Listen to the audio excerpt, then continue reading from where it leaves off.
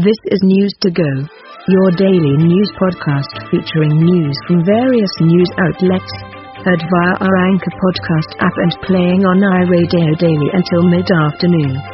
Now the news. From ABC News, I'm Richard Cantu. Ukrainian officials are calling evidence of war crimes as Russian troops withdraw from previously held cities. The Ukrainians say they found execution-style killings of civilians and other atrocities. Foreign Minister Dmytro Kuleba. We will be working with all international institutions relevant to identify and bring those responsible for these crimes to account. In Tijuana, Mexico, more than 1,500 Ukrainian refugees are waiting to get into the U.S. There is a lot of emotion here. These families have come so far, and they're at the door of the U.S. waiting to get in, waiting to make their claim, to ask for asylum. They have flown from whatever country they could get out to, Poland, another country, came here to Mexico, and now their names are on a list. They're waiting for their name to be called by volunteers to then go up and make their claim of asylum. ABC's Alex Stone in Tijuana, Mexico. Police in Sacramento, California, asking for any help from the public in Sunday's pre-dawn mass shooting in the city's downtown. 18 people hit by gunfire, 6 killed. Police say they're looking for at least 2 suspects. The Senate Judiciary Committee today votes on Ketanji Brown Jackson's nomination to the Supreme Court. The panel could deadlock, forcing Democrats to spend additional hours in a procedural move on the Senate floor to do a discharge from the committee. A bit of drama heading into the Masters golf tournament, a Tiger Woods sighting. Tiger Woods says it could happen this week. In a tweet, Woods writes, "I will be heading up to Augusta to continue my preparation and practice. It will be a game-time decision on whether I compete." The 5-time Masters champion was severely injured in February of 2021 right outside of Los Angeles. ABC's Phil Lipoff. You're listening to ABC News. Ongoing debate over actor Will Smith after his slapping comedian Chris Rock during the Oscars broadcast following Rock's joke about Smith's wife. Sometimes pain parades itself as anger. Bishop T.D. Jakes. If cameras were following us around all the time and if we were on live television, we would all have moments that we would like to have edited out of our lives. And the only way to edit those moments out of our lives from a spiritual perspective is to repent and pray and learn from it and grow from it and be a better person because of it. In the nation's capital, the annual celebration of spring's arrival. Those iconic and beautiful cherry blossoms decorating Washington, D.C.'s tidal basin and attracting tens of millions of people from around the world. Walking through it, it's just so magical. 110 years ago, the mayor of Tokyo, Japan, gifted more than 3,000 cherry blossom trees to the U.S.'s capital. These trees have become a living symbol of friendship between Japan and the United States. The spokesman for the Japanese embassy in the U.S. moved by the massive and diverse crowd. ABC's Kenneth Moten. After 3 decades as a men's-only affair, India's Assam state organized its first top contest of female bodybuilders. 5 women competing. 26-year-old Sanjana won, declaring herself delighted. She was the first Indian woman to win a gold medal in an Asian competition in 2018. This is ABC News. Wait a minute. You mean now I can listen to GMA any time of the day, anywhere? Yes, that's exactly what we mean with the new Good Morning America podcast. Listen to all of GMA served up daily straight to you. Oh, Michael. What? I'm listening to our new GMA podcast. It's really good. Listen to the Good Morning America podcast wherever you get your podcast. Subscribe now. It's really good. Today, faith and state programs are playing today. Here is your National Weather Service forecast. Monday, rain before 11 a.m., then a slight chance of rain after 1 p.m. High near 55. Southeast wind around 15 miles per hour, becoming southwest in the afternoon. Winds could gust as high as 25 miles per hour. Chance of precipitation is 80%. Monday night mostly cloudy, with a low around 37. Northwest wind around 5 miles per hour, becoming calm in the evening. Tuesday, a 40% chance of rain after 2 p.m. Mostly cloudy, with a high near 57. Southeast wind 5 to 10 miles per hour, with gusts as high as 20 miles per hour. Tuesday night rain, mainly after 8 p.m. Low around 48. Southeast wind around 10 miles per hour, with gusts as high as 20 miles per hour. Chance of precipitation is 80%. New precipitation amounts between 1/10 and 1/4 of an inch possible. Wednesday rain likely, mainly before 2 p.m. Mostly cloudy, with a high near 57. Chance of precipitation is 70%. New precipitation amounts between 1/4 and 1/2 of an inch possible. Wednesday night a 30% chance of rain before 8 p.m. Mostly clear, with a low around 40. Thursday a 40% chance of rain, mainly after 2 p.m. Partly sunny, with a high near 50. At SRN News, I'm Ron DeRockstra. Ukrainian leaders renewing calls for a war crimes investigation and sanctions against Moscow after the discovery of brutalized bodies and widespread destruction in the suburbs of Kyiv left by retreating Russian forces. President Zelensky spoke as Ukraine's Prosecutor General announced a preliminary count of 410 bodies recovered from the area. 140 of them have already been examined by forensic experts. She said her office was investigating possible war crimes. Mr. Zelensky said Russia's actions fitted the definition of genocide. BBC's Sasha Schlichter reporting. Also at SRNnews.com, Democrats are launching a whirlwind week of votes and procedural maneuvers with the goal of confirming Ketanji Brown Jackson to the Supreme Court as of Friday. The Senate Judiciary Committee, with a vote of whether to move Jackson's nomination to the Senate floor, the process kicks off this week. The panel could deadlock on the vote, meaning Democrats would have to spend additional hours on the Senate floor to do a discharge from committee. The deadlock is due to the Senate's narrow 50-50 majority. President Biden says it's not known just how much gasoline prices could decline after ordering a record release from the Strategic Petroleum Reserve. For the next 6 months, 1 million barrels of oil will be released from the nation's emergency stockpile every day, and the president hopes it will lower prices at the gas pump. It could come down fairly significantly. It could come down the better part of anything from 10 cents to 35 cents a gallon. Several oil analysts caution that any relief would be temporary because Americans on average use about 21 million barrels of oil daily. In the words of one GOP lawmaker, it's a Band-Aid on a bullet wound. Greg Clugston, the White House. Golfers beginning to arrive in Augusta, Georgia for the beginning of the Masters that tees off on Thursday. This is SRN News.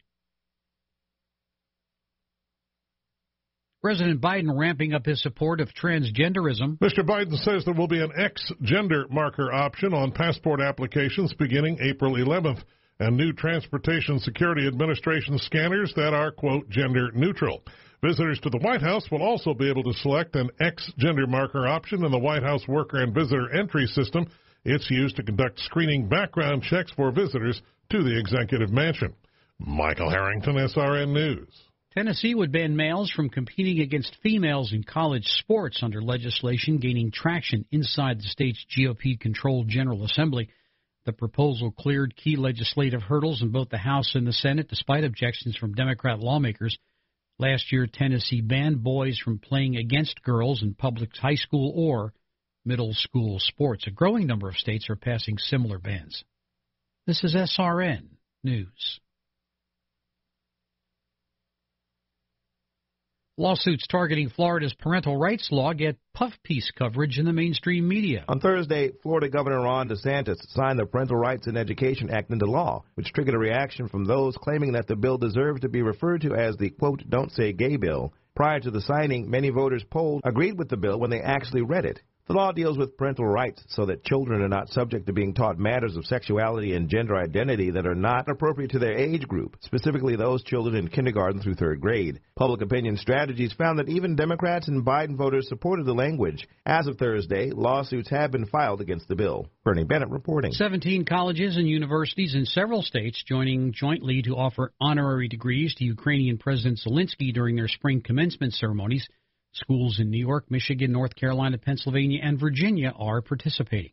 More details at srnnews.com. I'm Ron DeRockstra.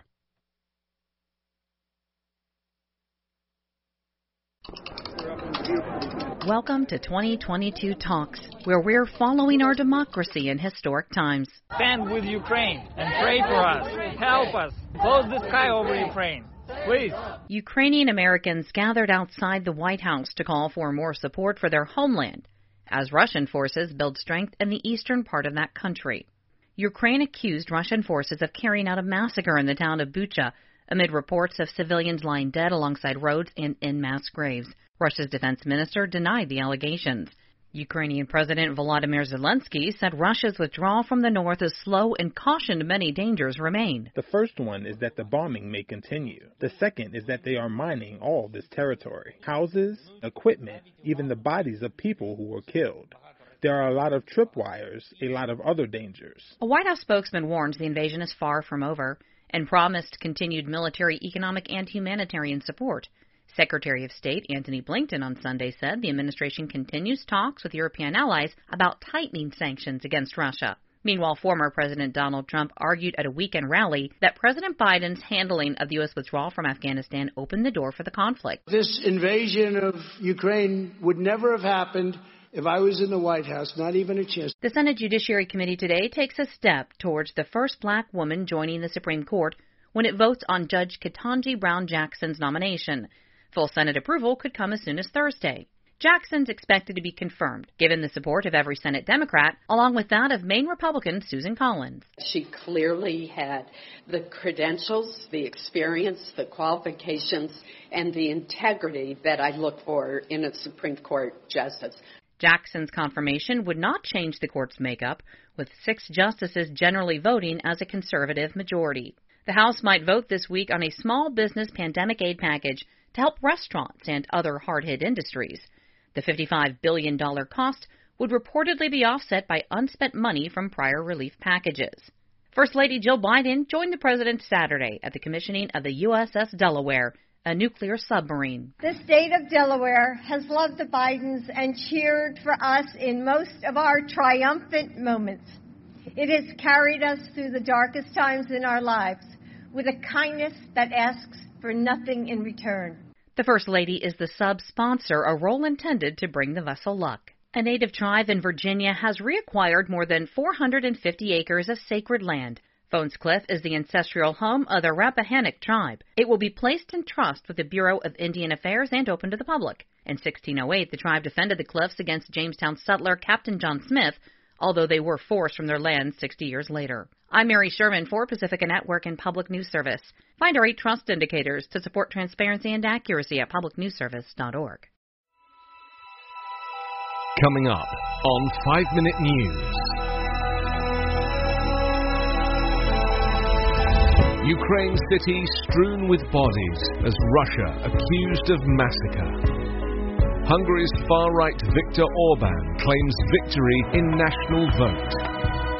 And scientists fight politicians as landmark climate report readied. It's Monday, April 4. I'm Anthony Davis. Bodies showing signs of torture lay scattered in a city on the outskirts of Kiev after Russian soldiers withdrew from the area. Ukrainian authorities accused the departing forces on Sunday of committing war crimes and leaving behind a scene from a horror movie. As images of the bodies emerged from Bucha, European leaders condemned the atrocities and called for tougher sanctions against Moscow. In a sign of how the horrific report shook many leaders, Germany's defense minister even suggested the European Union consider banning Russian gas imports. Ukrainian officials said the bodies of 410 civilians were found in Kiev area towns that were recently retaken from Russian forces. One resident said that Russian troops went building to building and took people out of the basements where they were hiding, checking their phones for any evidence of anti-Russian activity before taking them away or shooting them. Volodymyr Zelensky said his government would take steps to create a special justice mechanism to investigate every crime committed by the Russian forces in Ukraine. Russian Defense Ministry said in a statement that photos and videos of dead bodies have been stage-managed by the Kiev regime for the Western media. Russia asked for a meeting today of the UN Security Council to discuss events in the city. The US and UK have recently accused Russia of using Security Council meetings to spread disinformation. Hungary's far-right nationalist Prime Minister Viktor Orbán declared victory in Sunday's national elections, claiming a mandate for a fourth term, as a still incomplete vote count showed a strong lead for his right-wing party. In a 10-minute speech to Fidesz party officials and supporters at an election night event in Budapest, Orbán addressed a crowd cheering Victor and declared it was a huge victory for his party. "We won a victory so big you can see it from the moon, and you can certainly see it from Brussels," said Orbán, who has often been condemned by the European Union for overseeing democratic backsliding and alleged corruption. With around 91% of votes tallied, Orbán's Fidesz-led coalition had won 53%, while a pro-European opposition coalition, United for Hungary, had just over 34%, according to the National Election Office. Ákos Hadhazy, an opposition MP, said Orbán can get any of his lies to Hungarian people.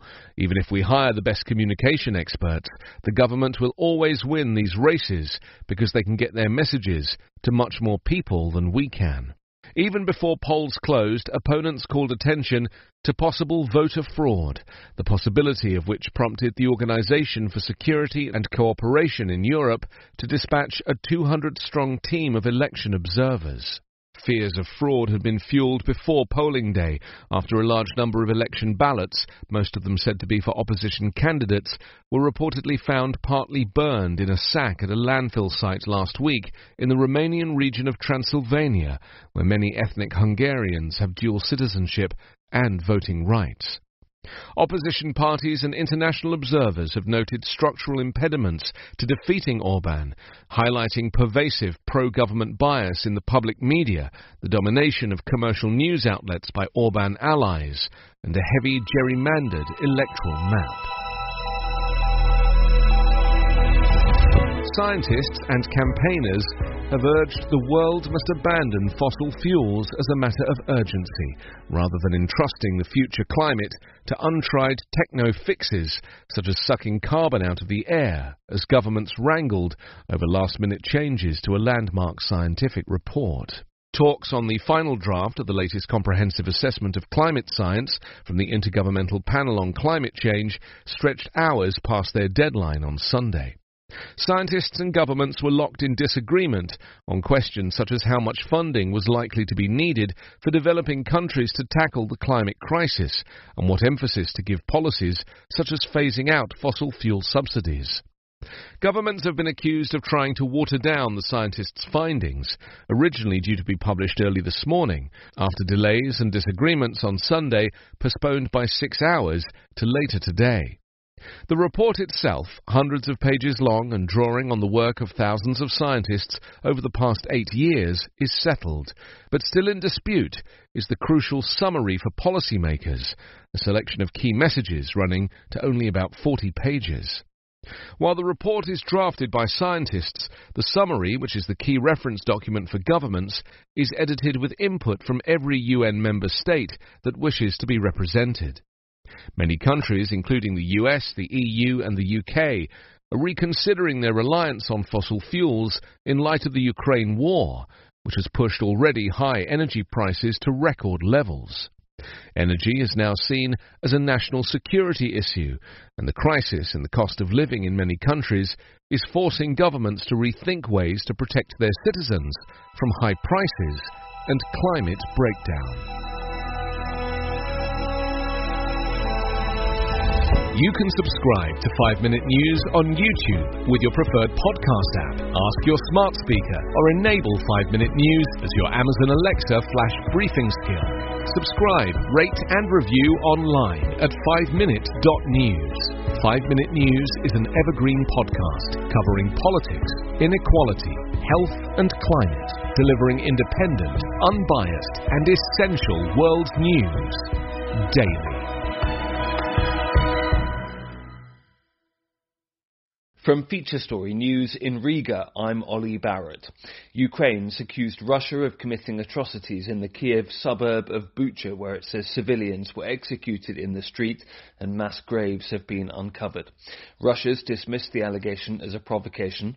Julia Chapman reports from Moscow, where journalists are subject to reporting restrictions. Russia's Ministry of Defense says not a single local resident suffered from violent actions while Bucha was under its control. Moscow's ambassador to the U.S. says what he calls the Kiev regime is trying to shift blame for its atrocities. He said while Russian forces withdrew from the area, it came under artillery fire from the Ukrainian government. Foreign Ministry spokeswoman Maria Zakharova said Kiev is using the allegations to disrupt peace talks, which were due to resume on Monday. Russia has called for a meeting of the UN Security Council to discuss what it calls a provocation by Ukrainian radicals. Julia Chapman, Moscow. Ukrainian President Volodymyr Zelensky made a surprise taped appearance at the 64th Annual Grammy Awards in Las Vegas. He implored the crowd to help support his country against Russia's invasion. Rachel Silverman reports. In his surprise message, Ukrainian President Zelensky asked the audience to support his country and not to stay silent. This year's Grammy Awards winners include Jon Batiste, who won 5 awards, including Album of the Year for We Are. The throwback funk R&B duo Silk Sonic won Song and Record of the Year for Leave the Door Open, and 19-year-old Olivia Rodrigo took home the prizes for Best New Artist, Pop Vocal Album, and pop solo performance for her single Driver's License and her album Sour. Viktor Orban has won a 4th term as Hungary's Prime Minister with a landslide election win. The nationalist candidate criticised Brussels bureaucrats and Volodymyr Zelensky in his victory speech. China's sending thousands of medics and military personnel to Shanghai to carry out mass COVID testing of the city's 26 million residents. Richard Kimber reports from Hong Kong. Multiple provinces around the country are sending thousands of medical workers to Shanghai, with more support coming from the Army and Navy. The city began large-scale lockdowns a week ago, but case numbers are still rising. While the outbreak level is small by global standards, the growing spread is putting a strain on China's rigid goal to eliminate the virus entirely, using testing, contact tracing, and large-scale quarantining of all positive cases and their close contacts. It's also placing pressure on China's post-pandemic economic recovery and global supply chains.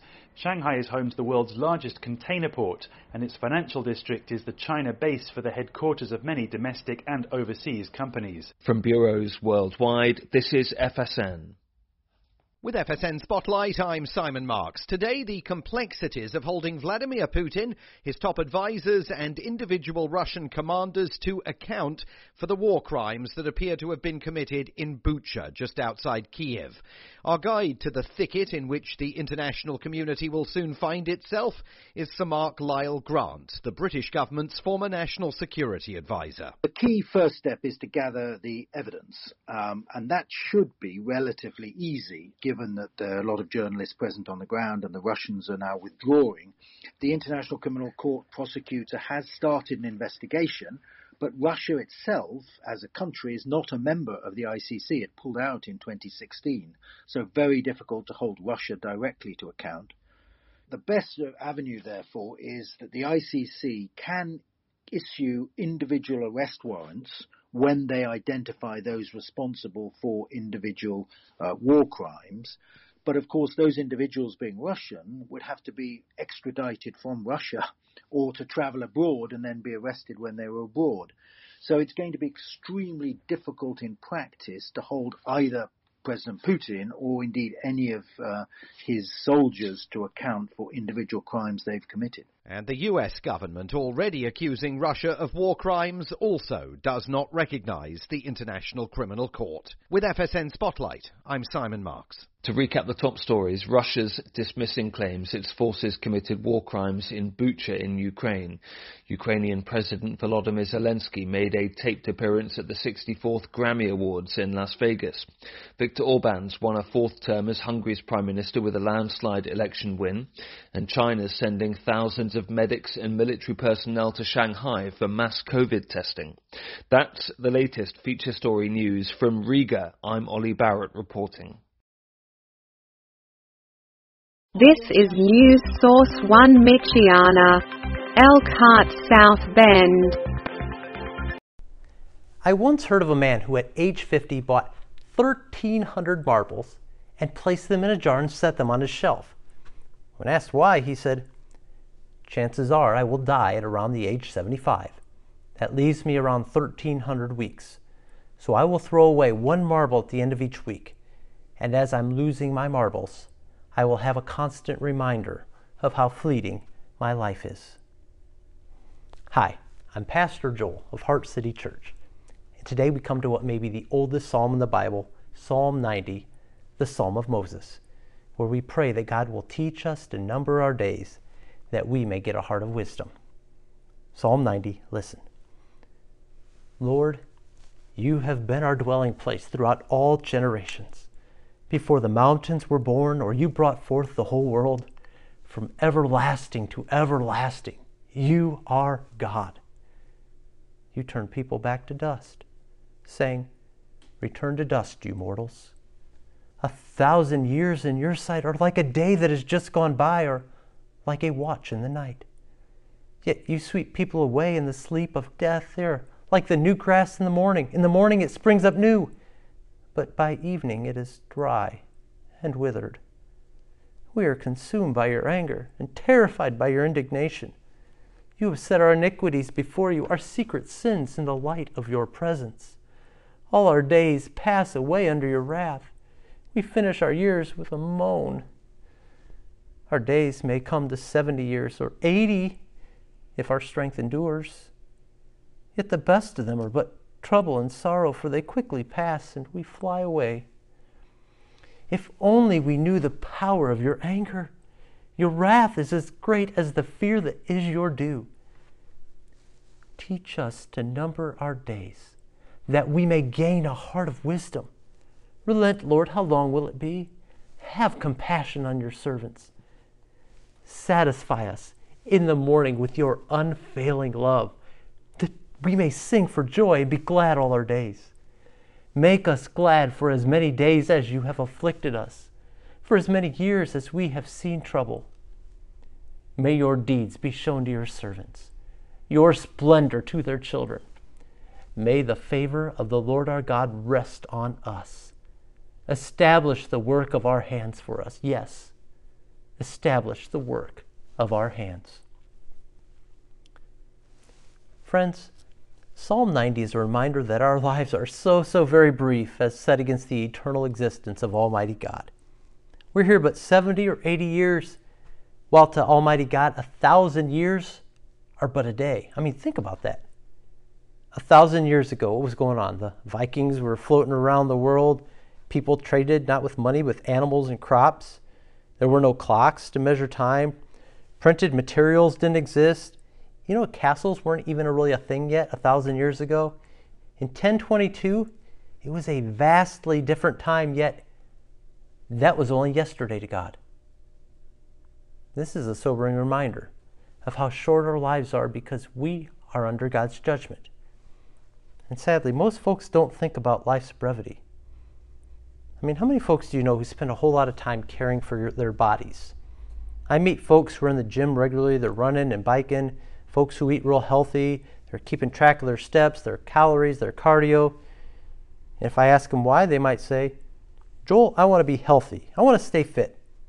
Why? So I can be strong, so I can have a strong heart. And if I kept asking why, most will eventually say, Joel, so I can live longer.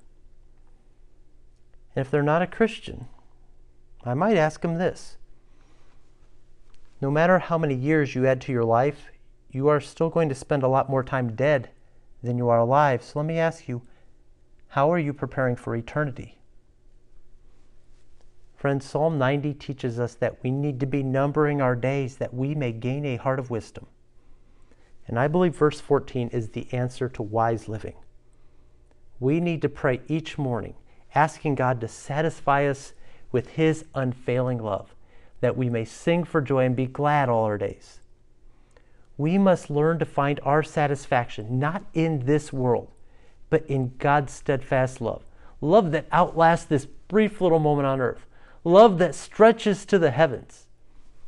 And that's what it helps us to see what Moses began with. The very first verse. The loving, eternal Father God has always been our dwelling place, not this world of time and space. Friends, this psalm teaches us to pray and to long, seeking in God's significance and belonging that transcends time. As Augustine once said, our hearts are restless until they find their rest in Him. Not that this detaches us from this world or makes us of no earthly good, but quite the opposite. Understanding that we were made for eternity and we're living among others who are as well. This compels us to want to live our lives here to have impact, for our labors to be dignified, for God to establish the work of our hands. And the good news is that this is what God wants as well. That's why He gave us Psalm 90. Friend, God is pleased to bless the prayers of those who recognize that they're losing their marbles. So turn today and ask God to satisfy you with His unfailing love as you seek to sow seeds in this age that will blossom into eternity. My friend, remember who you are and who you belong to.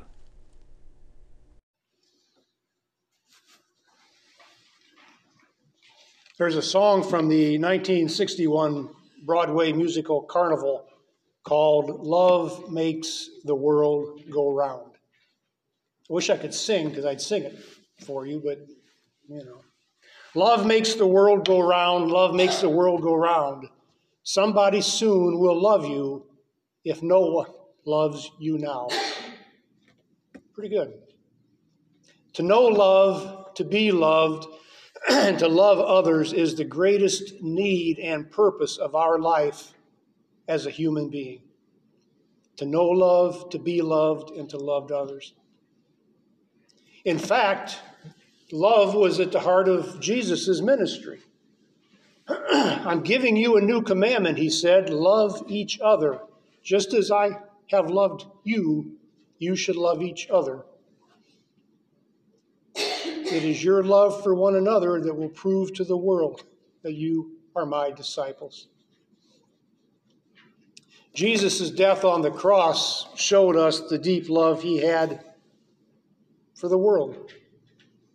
He lived out in death the love of God that He shared with people while He was alive. Wherever He went, it seems that crowds of people would gather around Him trying to touch Him and to catch and to hold on to the warmth and the love and the faith and the healing that just came from Him. And while many people look at Jesus as being a man full of sorrows because of the way His life went, He can also be viewed as a man who was mostly happy and smiling and full of the peace of God as He worked to change the world through the ways in which He lived His life.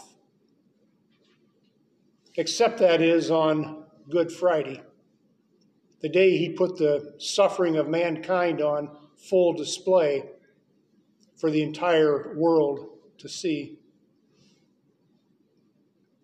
Now, it's easy to put Jesus up on this pedestal as we remember all the holy and the divine things He's done. He changed water into wine and healed the sick and fed thousands of people at one time, raised the dead, and the blind could see and the lame could walk. And while it's easy to remember in that light, we also have to remember that He was just as human as you and me. And that's why He understands us so well, because He was fully human. In His life and in His death, He underwent the same range of emotions and experiences in life that we do.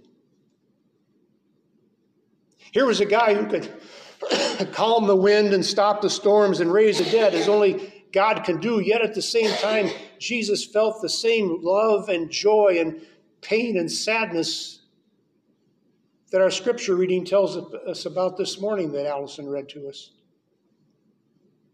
He even became thirsty like we do.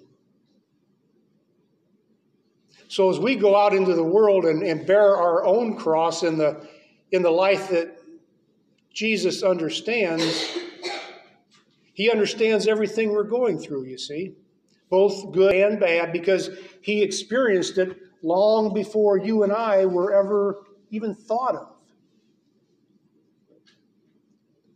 You know where Adamsville Cemetery is? I see a few heads shaking yes.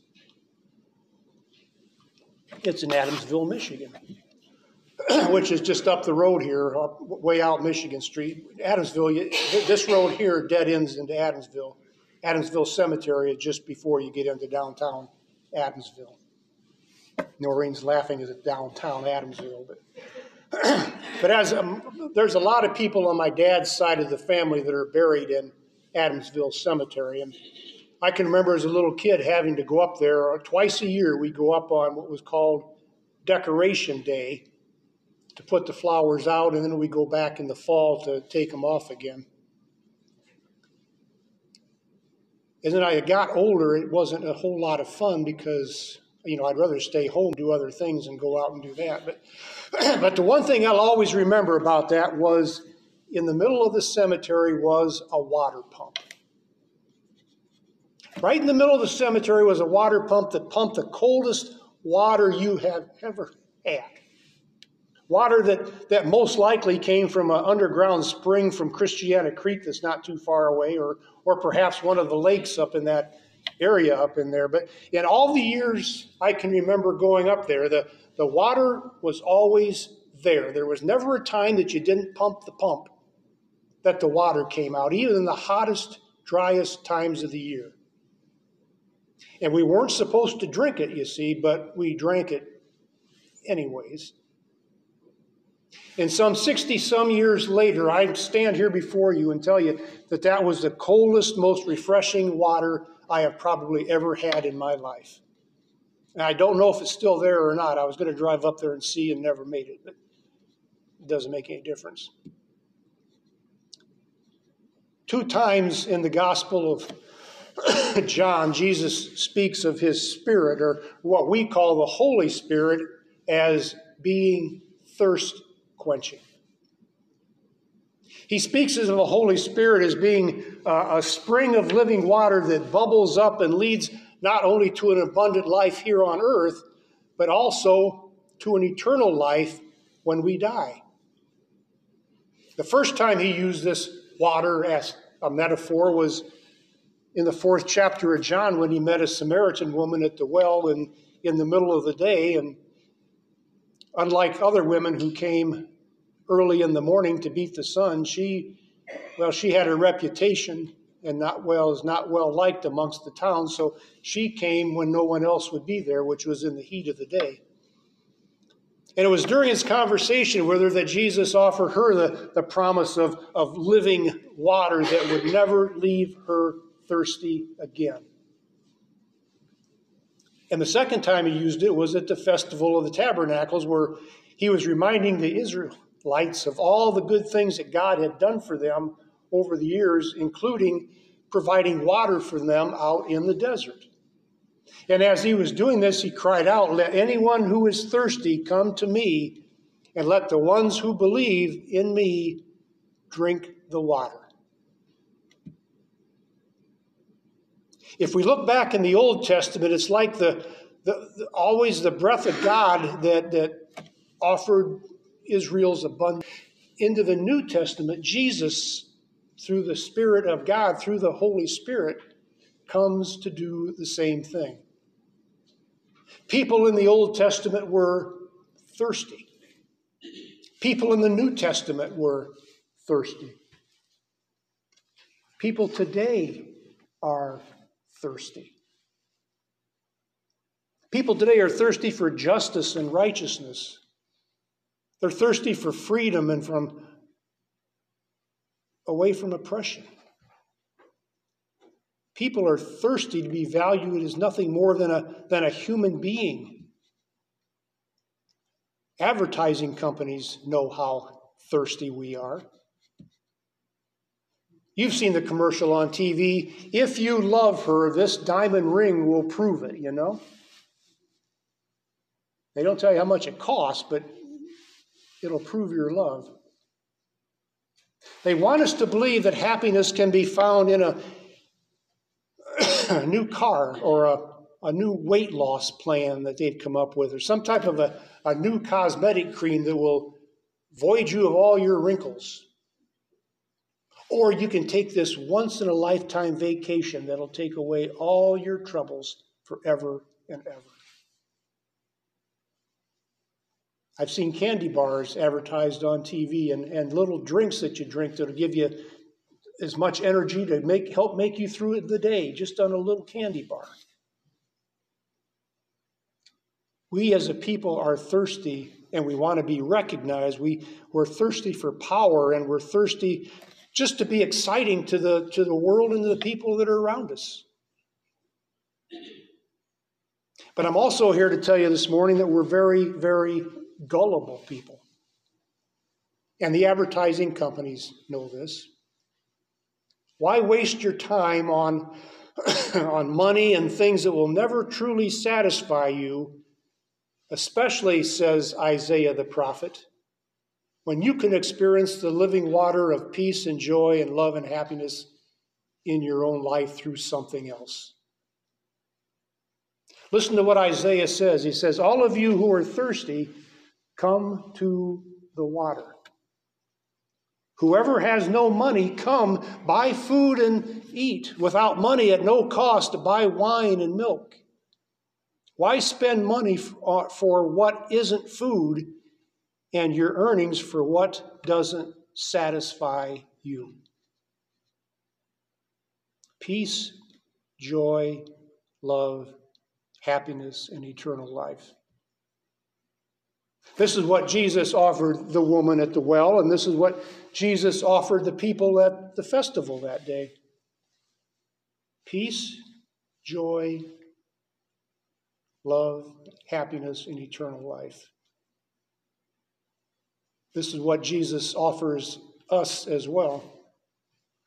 As a gullible people who continually think that we have to buy this or buy that or eat this or eat that to be totally satisfied with our lives. Jesus is offering us the abundant life. A life that can only be permanently satisfied by having a relationship with God through Jesus Christ. And that's what this is all about. John Wesley calls this thirst quenching that is made possible only by the work of the Holy Spirit as sanctification.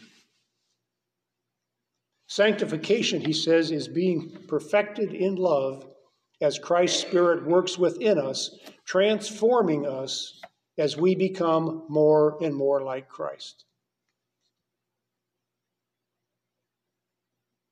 Just as Jesus is this source of living water, the living water that comes from ever-flowing fountain that will never, ever run dry, the ever-flowing fountain that will continually quench our thirst, offers us an abundant life. But this living water that he's talking about is not just meant to flow from him to us. This living water, this source of abundant life is supposed to flow from us to other people as well. The love and compassion that poured from his heart to ours is meant to be shared with the thirsty world outside the doors of this church. And there are a whole lot of people that are thirsty out there.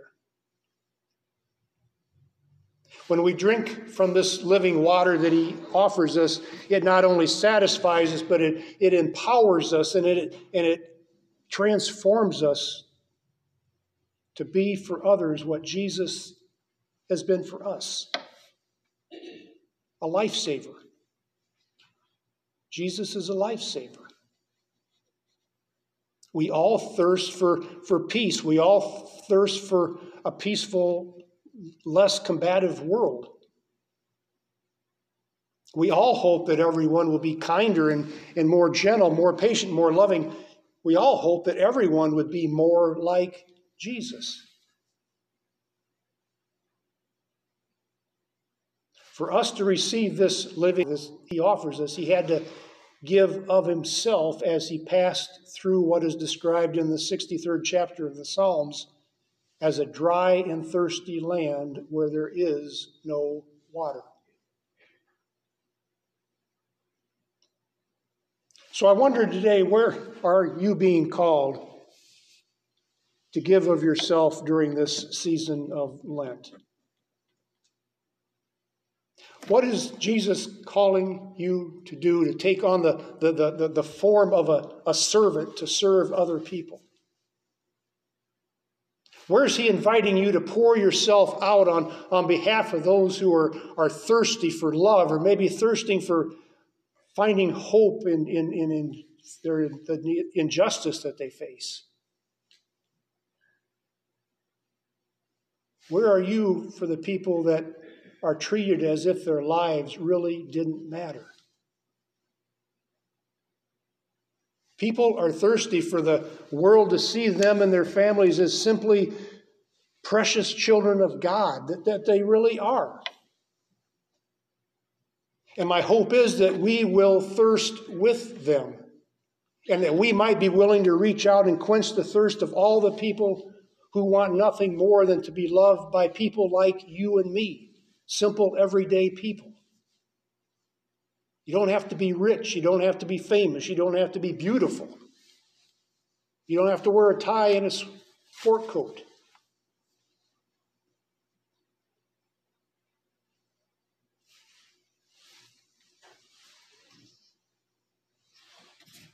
I want to finish today with a prayer that's commonly attributed to St. Francis of Assisi. It goes like this. Lord, let us be instruments of your peace. Where there is hatred, let us sow love. Where there is injury, pardon. Where there is doubt, faith. Where there is despair, hope. Where there is darkness, light. Where there is sadness, joy. Divine Master, grant that I may not so much seek to be consoled as console, to be understood as to understand, to be loved as to love. For it is in giving that we receive, it is in pardoning that we are pardoned, and it is in dying that we are born to eternal life. You see, St. Francis recognized that in the giving of ourselves, that's where we're going to find the greatest gift of all time. In pouring out ourselves for others, we are going to find ourselves perpetually filled with this cool, refreshing water that Jesus offers us. And it's a water that will never, ever leave us thirsty again. The world around us, folks, is thirsty. It's thirsty. So drink deeply and drink often, and be willing to share the thirst-quenching power of Jesus Christ with those who don't have it. Amen.